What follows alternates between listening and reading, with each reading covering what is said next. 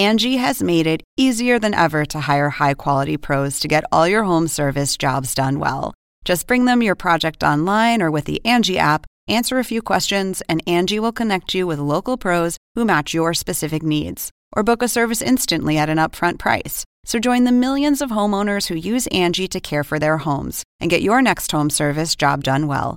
Download the free Angie mobile app today or visit Angie.com. That's ANGI.com.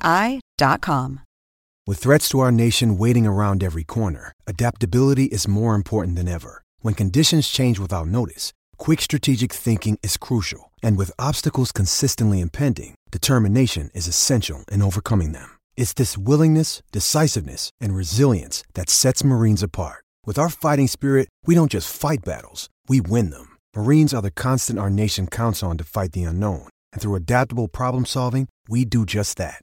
Learn more at marines.com.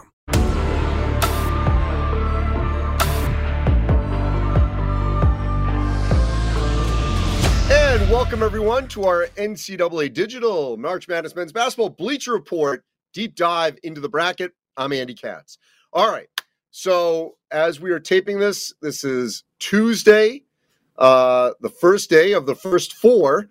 So it happens quickly now, right into it. So before we get to other aspects of the bracket, I just want to address the first four now that I've had time to actually sort of think about it all. And look, a little constructive criticism. I had Mississippi State in, I had Pitt in, and I had Arizona State in. I did not have Nevada in. I had Rutgers in. And this is not a Big Ten bias. This is based on quality of Quad 1 wins. I know Rutgers struggled after they lost Moat Mag. Only one Quad 1 win after that. They had a bad loss at Minnesota, a bad home loss to Nebraska. They did beat Michigan in the Big Ten tournament. But Nevada, to me, just didn't do it enough. NC State I had in barely, and they got in with only one Quad 1 win. So those are the four teams over the next two nights, Mississippi State, Pitt, Arizona State, Nevada, that we've got here. Three of the four I had in. And if I can share a stat with you all, when we can toot our own horn, we do. And why not? So just so you know, in our bracket here that we shared with you on these platforms before on Selection Sunday, the Selection Sunday bracket, we had 67 of 68 teams right. The one wrong was Rutgers. They had Nevada. We had Rutgers. 47 correct seeds. 65 of those 67 teams we had in were within one seed line. Okay? Now, that doesn't include, or that does include that we were off on the Yale-Princeton because I was projecting Yale to win as a 13, or actually, no, excuse me, as a 14. Princeton won, so that meant they were a 15. So that was one. And we were off on a seed line with Texas A&M. Texas A&M ended up being in the 7-10 game. I believe we had A&M on the 6 line. So, and I think we had Penn State in the 8-9 game. So it was that game that we had a little bit off. But I feel very good about those numbers, that we were pretty close to almost getting every team in, almost every seed line in from our bracket. So that's the overview. And remember, the first four that were out that the NCAA committee mentioned were Oklahoma State, Rutgers, North Carolina, Clemson. I don't think North Carolina was close. Oklahoma State. So here's what we want to do. I'm going to look first off at, and we want to hear your questions. We're going to do this in 3 segments. Look first at the 4 number 1 seeds, then my best first round matchups, and then if we had a complete chaotic Final Four.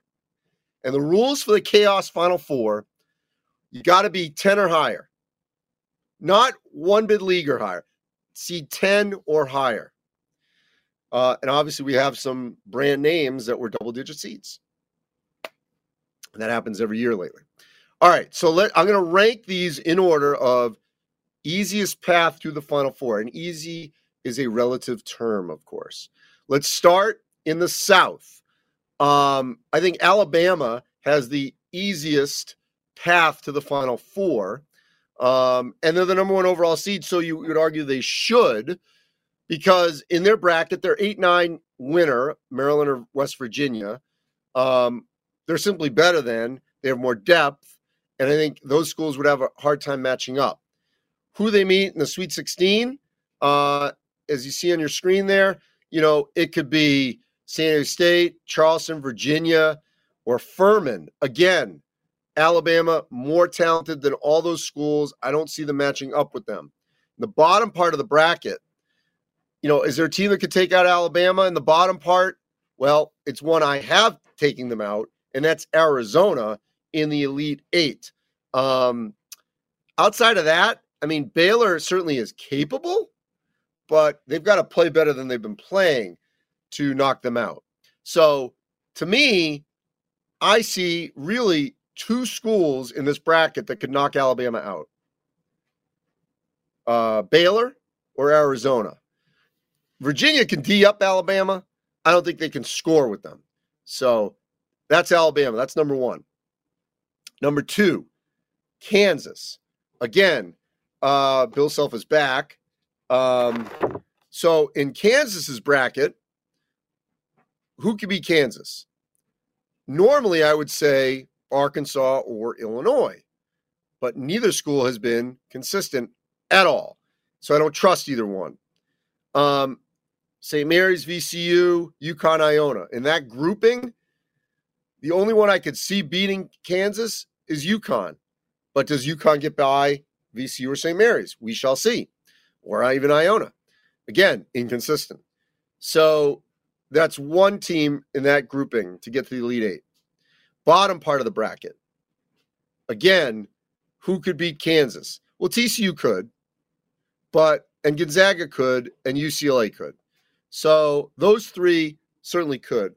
So there's, I guess, 3 or 4 teams I see could knock out Kansas. That's why I have them second in terms of path. Third easiest path is Purdue. In the lower left quadrant of your bracket, who can beat Purdue? Well, I've said this on all platforms. If we go to the east on the lower left, I think Purdue's hardest game is going to be the winner of, well, I'm assuming it's Memphis over FAU. If it's FAU, then it's not the hardest game. The hardest game for Purdue will be Memphis, if that's who they face, assuming that's what happens. Memphis has the athleticism, has the size, has a big-time scorer in Kendrick Davis. They can beat Purdue. I am projecting Purdue to win, but I will not be shocked at all if Memphis wins that game. Further down, Duke, which lost to Purdue in Portland, certainly can beat Purdue. That's 2. Kentucky, if they play up to their potential, can beat Purdue because Oscar Tshiebwe can match up with Zach Edey, even though he's not as tall. That's 3. K-State has the athleticism to challenge Purdue. Michigan State has played Purdue very well, knows how to play Purdue. Even though they lost, they know how to play Purdue. And then Marquette. Marquette may not have the true size to play, but they've got really good guard play. So now I'm looking at like 4 or 5 schools, that certainly could beat Purdue. So that's why they're third on my list. Even though I've got them winning this region, I think they're going to be the most challenged. Ahead, then you got Houston. So now we're going to go to the far right quadrant of your bracket. That is the Midwest bracket. That's where we find Houston. Part of the problem is we don't know Marcus Sasser's status. Groin injuries are tricky. If you've ever strained your groin, and I'm not an elite athlete, just a runner these days and tennis player, you know that, and look, I don't have, world-class training facilities at my disposal. Still, that's a tricky injury in a short amount of time because, especially in basketball, like tennis, there's a lot of quick side-to-side movements. So we don't know. I hope he's back in time. I hope he's full go. I'm going to be interested to see if he plays against Northern Kentucky, or do you wait and hold him? Because this is a Thursday, Saturday they're in Birmingham. So does he wait till Saturday against either Iowa or Auburn? We'll see. So right off the bat, that's number one with Houston. Number two, Iowa, incredibly tough matchup for Houston because they score 70, 80, 90, 100 points. Auburn can't score like that, but can defend. An Auburn-Houston game would be in the 40s. Miami could beat Houston. They can score. I know they're not healthy right now, but certainly they got the guards that can compete with Houston. Indiana, Trace Jackson-Davis, Jalen Hood-Schifino. 1-2 punch right there. I love their supporting players. They can beat Houston. In fact, I think Indiana gets out of that region, that part of the bracket. So now we're at 1, 2, 3, 4 teams that can beat Houston. Xavier can beat Houston because they've got a 1-2 punch of Kobe Jones, Sully Boom, and Jack Nunge, so they got a big post. A&M could make it physical. Penn State could make it physical. And Texas. Texas definitely has talent at every position to beat Houston. So I find the Midwest bracket by far the toughest bracket for a 1 seed, and that 1 seed being Houston. So to review again, I would rank the paths to the Final Four of the ones from easiest to toughest. Alabama, Kansas, Purdue, Houston. Those are my rankings of the toughest brackets for the number 1 seeds. Let's see if we got a couple questions here before we advance to my best first round or my favorite top first round matchups. Well, someone has Kentucky winning the East. And if that happens, then yeah, that's one of the teams that certainly could knock off Purdue in that rankings. Angie has made it easier than ever to hire high-quality pros to get all your home service jobs done well. Whether it's routine maintenance, an emergency repair, or a dream project, Angie lets you compare quotes from multiple local pros, browse homeowner reviews, and even book a service instantly. Angie's been connecting people with skilled pros for nearly 30 years. So the next time you have a home project, bring it to Angie to get your job done well. Download the free Angie mobile app today or visit Angie.com. That's ANGI.com. All right, so let's do this. Let's move on to my favorite / best first round matchups. Okay. 8-9 game, Maryland, West Virginia. I love the matchup at the point with Jameer Young and Joe Toussaint. Joe Toussaint, a former Big Ten guard at Iowa. Jameer Young just new to the Big Ten.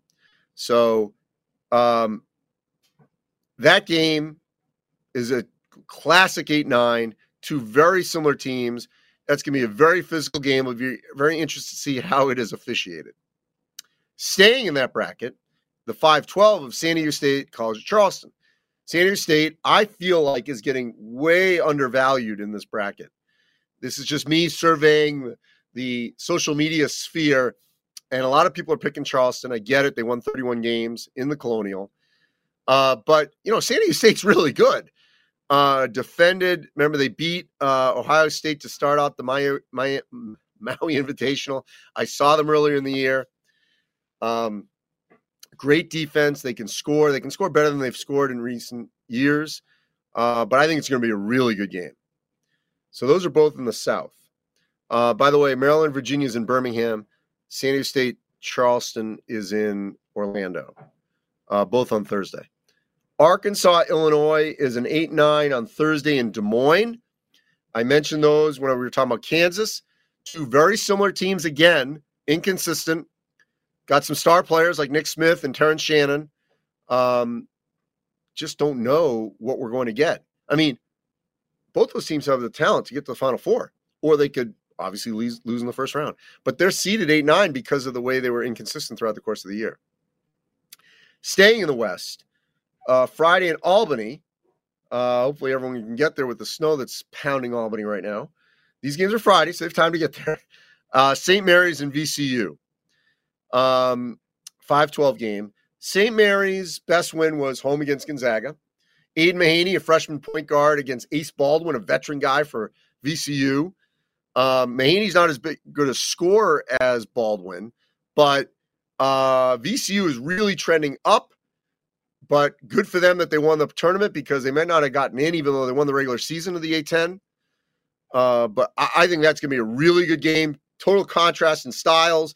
Randy Bennett wants to really slow it down, limit the possessions. Mike Rhodes wants to get up and down, a lot of possessions. So that's that game in the West.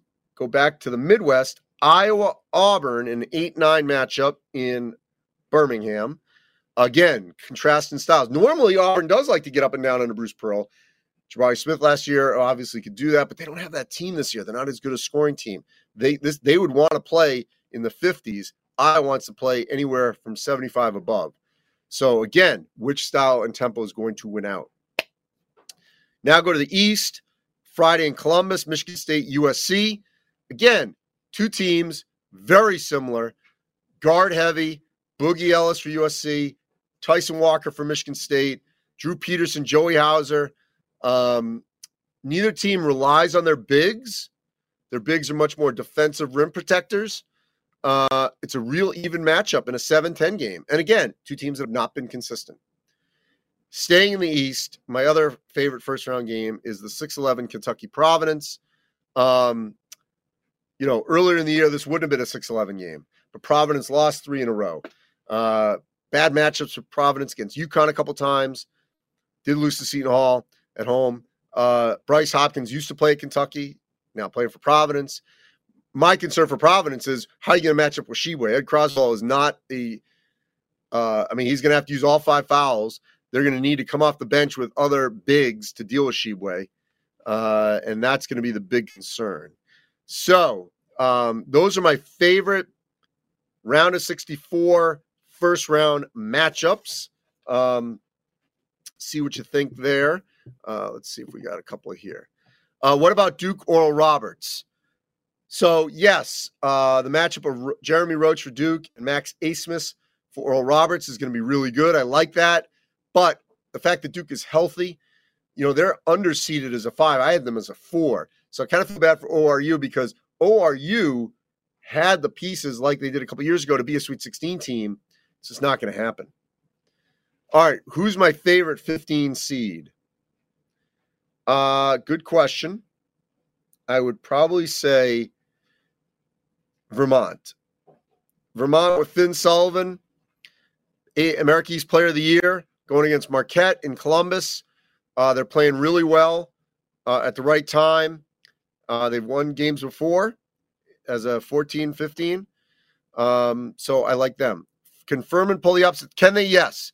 Virginia is always beatable. You know why Virginia is always beatable? Because they let you stay in the game. Is Houston the worst 1 seed to pick to win it all? Kind of trying to figure out what you're asking. I guess the answer is yes, because I think they have the hardest path to get there. So I would say yes, they are the hardest team to look at as a 1 to win. All right, so now we like to call this our Chaos Final Four. If the whole thing goes crazy, who could come out of each region double-digit seed to Houston? In the East, USC. They're the double-digit seed if complete chaos happens. I would have maybe had Providence weeks ago, but no. USC, Boogie Ellis is the kind of player that could carry a team, multiple rounds. Now, USC would need some help, other upsets along the way. Could they get there? All right. In the South, why not ride the College of Charleston, right? 31 wins. Pat Kelsey's done a great job. So that would be the chaos winner in the South. What a chaotic scene that would be if College of Charleston as a 12 got to the Final Four. In the Midwest, I would go with Penn State as a 10. They're hot. They played for the Big Ten tournament title game on Sunday.